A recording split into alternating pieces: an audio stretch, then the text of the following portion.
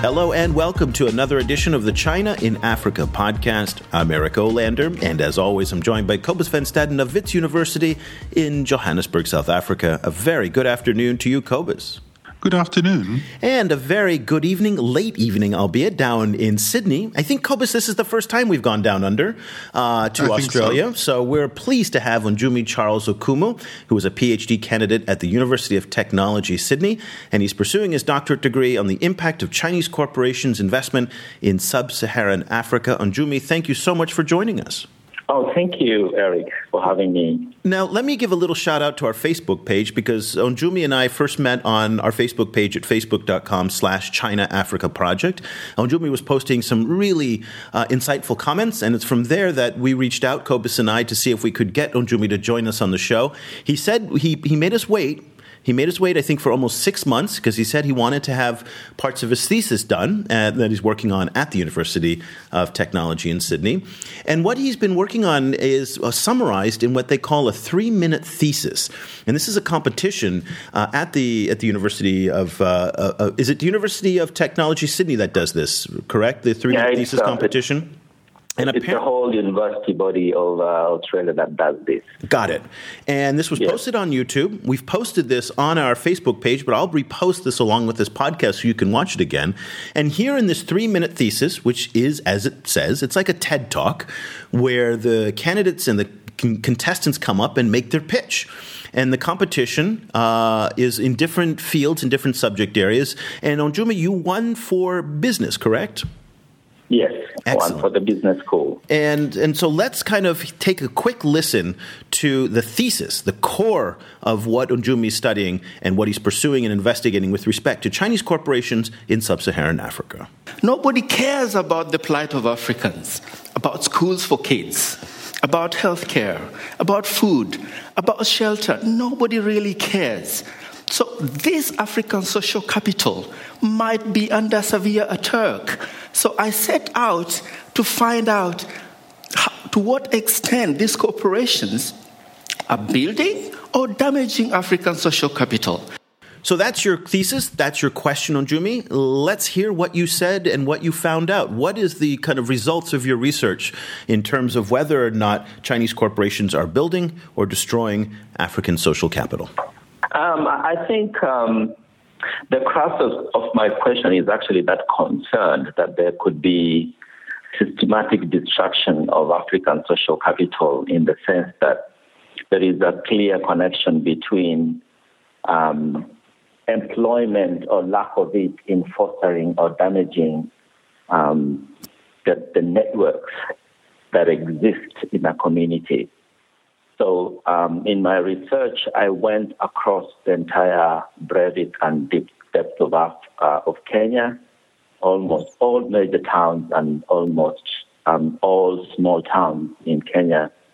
And my aim of doing that was just to try and understand whether Kenyans at the local and at the national level really understand what is going on with the Chinese. And it's interesting to know the variation of the understanding as you go into the rural from the major urban.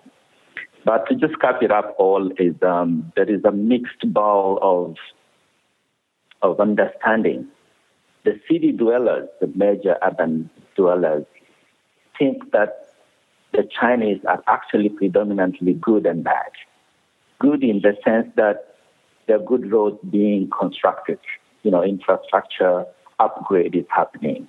And there's so many cheap commodities and cheap goods being sold at very, very low prices.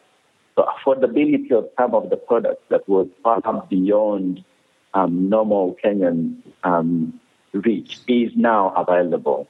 But on the other hand, the urban dwellers also know very well that the key beneficiary, the ultimate beneficiary of all that trade is not the Kenyan. It's the Chinese. So, Onjumi, just to clarify, were you dealing with empirical data about levels of Chinese investment, or were you mostly looking at Kenyan perceptions of Chinese investment? I was actually looking more at Kenyan perspective. It's not, my research is not quantitatively based, it's qualitatively based. So there is so much out there, there's so much in the body of literature talking about what the Chinese are doing. And I had a clear inclination that I may not be willing to trust what literature tells me so much unless I hear and experience in real time what it is on the ground for Kenyans or for Africans. And so I went specifically to live with Kenyans in rural areas, to ask Kenyans in different economic sectors what their experience is with the Chinese investment around. So that's and what these I did. were. Sorry to interrupt you again. These were Kenyans who were, for example, working for Chinese companies or for Chinese people, or was it kind of a wider survey of how kind of general Kenyans think about Chinese investment?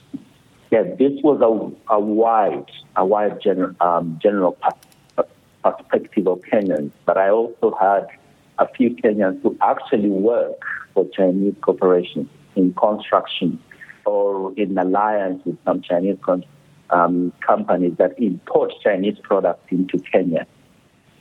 So I had to interview those people, and I also interviewed a cross-section of people, including entrepreneurs, including government representatives, including unemployed Kenyans, including some specific professionals like finance, bankers. So I had a cross-sectional interview trying to target almost all sectors, including legal sector, to just try and get a feel of what their experience is with the Chinese investment in their backyard. I guess your 3-minute thesis was rather provocative, and I want to pick up on a couple of the key points and even some of the points that you've raised today. One, it seems to me that you're using the words Kenya and Africa interchangeably. Is that a fair critique? Because the research doesn't extend beyond Kenya, and yet... So we're talking really about Kenya here, not Africa. That's a fair critique. Okay. The initial conception of my thesis is supposed to address the entire sub-Saharan Africa. So my first level of data collection is in Kenya. My next level will be Uganda, Tanzania, Southern Sudan, all the way to try and cover at least 10, 20 sub-Saharan Africa countries. So at the moment, the information that I have, the data that I have, in so many ways marries pretty well with what literature says in terms of what the impacts are in the entire sub-Saharan Africa. So using Kenya and sub-Saharan Africa interchangeably is a fair critique, but I think that based on the data I have, it is more Kenyan experience. Okay. Well, then the core of what you say, and this is a quote, the African way of life is under attack by Chinese corporations. Chinese corporations only care about profit. And I guess what strikes me about that is, and again, I've said this many times and I'll say it again, I have no reason to defend Chinese corporations. I've got no vested interest here. However, it strikes me that Chinese corporations are behaving as all corporations do. What corporations don't care only about profit? I mean, let's pick any of the other national corporations operating in Africa or anywhere else around the world, and the only thing they're driving for is profit.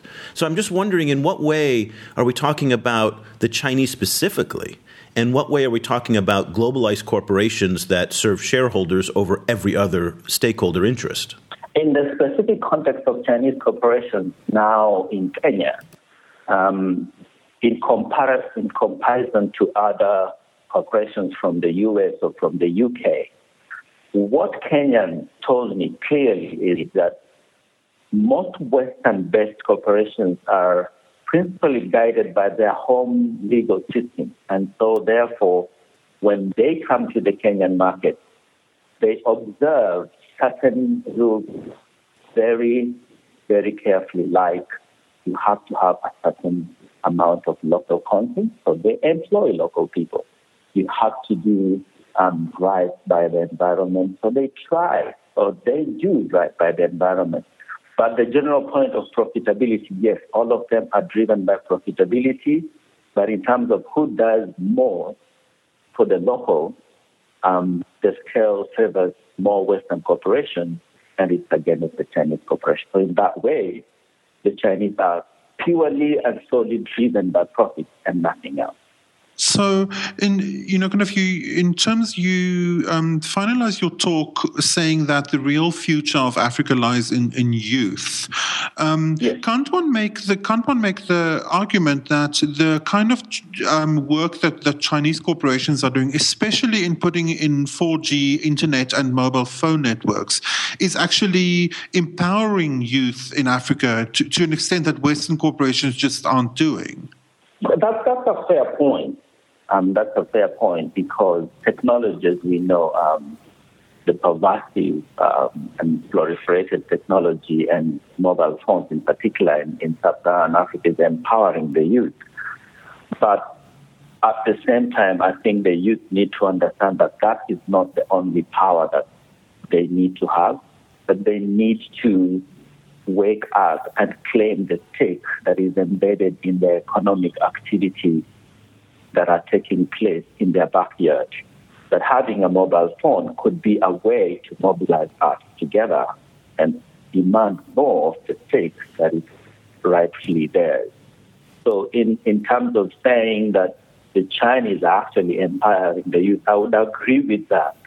But it's just not the technology that is all that is required.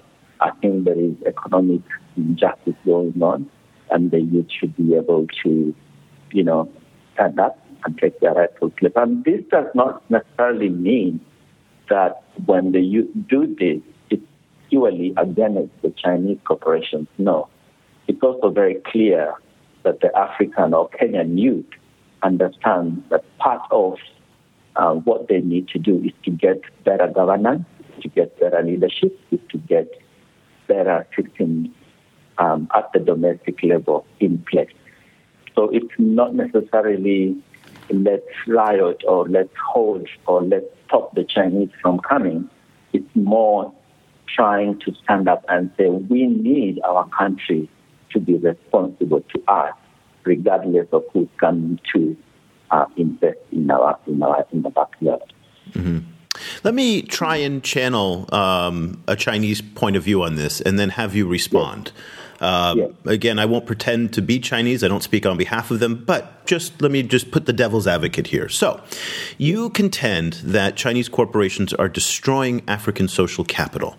You contend that because China's legal systems don't offer the same types of enforcements, protections, all the different things that Western legal systems do, that Chinese corporations in Africa are not as beneficial. So let me now kind of be Hong Lei, who is the foreign ministry spokesperson for the Chinese government. On the one hand, let's take a look at what China's been able to do, looking at the way that the West has engaged Africa for a half a century since the end of colonialism, putting in $1 trillion of aid that has largely benefited elites. Let's look at the geopolitics during the Cold War, where $1 trillion of American and Soviet money went into the likes of Mobutu Sese Seko and created the monsters that destroyed modern-day African governance. And let's talk about the way that the billions of dollars of Chinese development money that's building roads, infrastructure, sure, as you and Howard French contend, most of that money is benefiting lobbying and domestic interests back in China. But at the end of the day, there is a road that's there. It may be a crappy road, but there's a road. There's a hospital. There's a dam. There's cellular networks. And the West did none of that for decades. Africans are incapable of doing that because of the lack of financial capital needed to do infrastructure on that scale. And so yet, paralleling the rise of China in Africa is the surge of Africa's regional economies that now are 10 or 11 of the fastest growing economies in the world are African economies. And yet to separate China from that economic growth is disingenuous. It's possible, but it's disingenuous. Now China is China took down tariffs on 4,000 products that the European Union, the Japanese, and the United States would not let into their countries. 4,000 agricultural commodity products. And yet here you are talking about the destruction of African social capital when, in fact, the Chinese have given more of their own taxpayer money, have opened their markets, have done more to contribute to African economic development than 50 years of Western engagement in the post-colonial era. How do you respond to that? I think that I can try to dismantle that genuine concern that you have. And it's true, what you say is very true, that the Western post-colonial era has seen very, very limited growth or very limited relationship advancement with sub-Saharan or African continent. But I also want to agree with something. The Chinese have been able to open up their country, and they've done all the $1 trillion into the economies in sub-Saharan Africa. But at what cost? If you have a road going into a village or coming through a village that doesn't have water, a village that doesn't have schools, a village that doesn't have hospitals, how good is that road in the short term or in the long term? Now, what exactly do the majority of Africans or Kenyans really want right now in the rural? Is it a good road that they don't have shoes to even walk on, that they don't have bicycles to even ride on, that they don't even have cars to ride on? Or do they want health care? Or do they want food security? Or do they want a good life for their kids?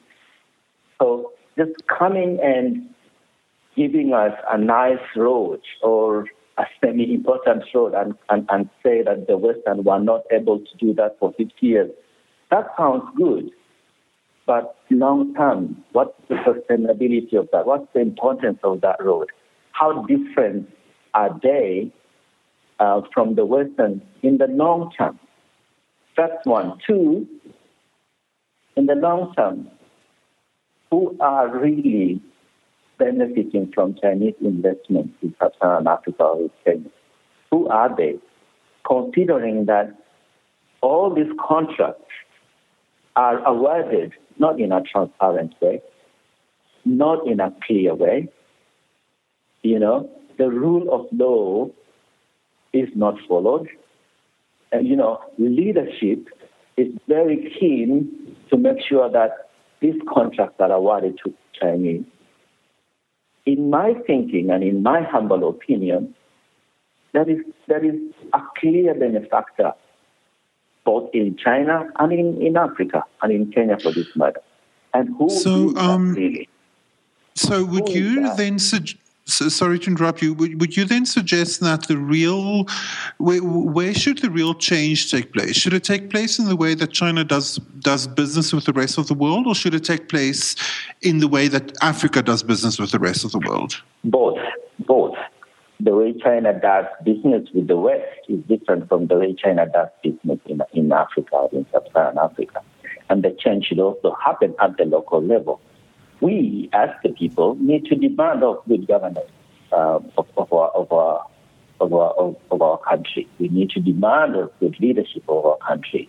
We need to demand of institutions of our country. That is our responsibility, and we can't shuck it and turn around and say, "Oh, things are not working well." In the same token, the Chinese should try or aspire to exercise the same restraint or the same rule of law or the same governance as they do in the Western market. In Africa, because of the weaknesses that I've just mentioned, the Chinese come to profit. They just come to get all the profits they can because they know they can change. They can go around the law. They can do things that no one will ask them of. And no one back in their country will even complain about. So change needs to happen on both sides of the stick, on the African side and on the Chinese side. I think that way, both of us are responsible for where we want to go. Onjumi Okumu is a PhD candidate at the University of Technology in Sydney, and he is pursuing a very, very provocative dissertation about whether or not Chinese corporations are building or destroying African social capital. But he's also part of this growing chorus that is calling for a rethink of the relationship that Africans, particularly Kenyans, are having with China. And this is something we're hearing across the continent, so it's a very interesting perspective. Agree, disagree? Follow Onjumi's lead and his example by participating on our Facebook page at facebook.com/China Africa Project. Onjumi, we're so grateful that you made time today to join us and that you participate actively on our page. If people are interested in following you and kind of thinking about and hearing what you're reading and writing these days, is there any way they can follow you on social media or read some of your writing? Oh, yeah, you can get me on my Facebook page, that's Onjumi Charles, or on Twitter at Onjumi. You can read all my writings online. Actually, most of them are online. If you Google my name, you can be able to read all the writings that I do. Oh, fantastic. Follow me on Twitter will be good. Yeah, so Onjumi is Onjumi, Okumu, Okumu. So for those of you looking to do a Google search, that's the best way to do it. Hey, Kobus, if people want to follow you and want to Google you, what's the best way they can stay in touch? You'll see me on our Facebook page. That's facebook.com/China Africa Project. And I'm also on Twitter at Stadenesque. That's STADENESQUE. And I'm on Twitter as well, over at EOLander, EOLANDER, tweeting the top China and Africa headlines almost every day. So it's a good way to stay in touch with what we're doing. Also, if you want to follow us on this podcast, hey, iTunes is by far the best way to do it. Just search for China Africa Project in iTunes. But we're also on Stitcher, SoundCloud, the BlackBerry Network in South Africa, and so many other places, basically all over the web. So we're pretty easy to find. And don't miss our blog at ChinaAfricaProject.com. We'd love to hear your comments on some of the pieces that we're doing and all the different projects that are underway here with us at the China Africa Project. So we'll be back again very soon with another edition of the China in Africa podcast. Thank you so much for listening.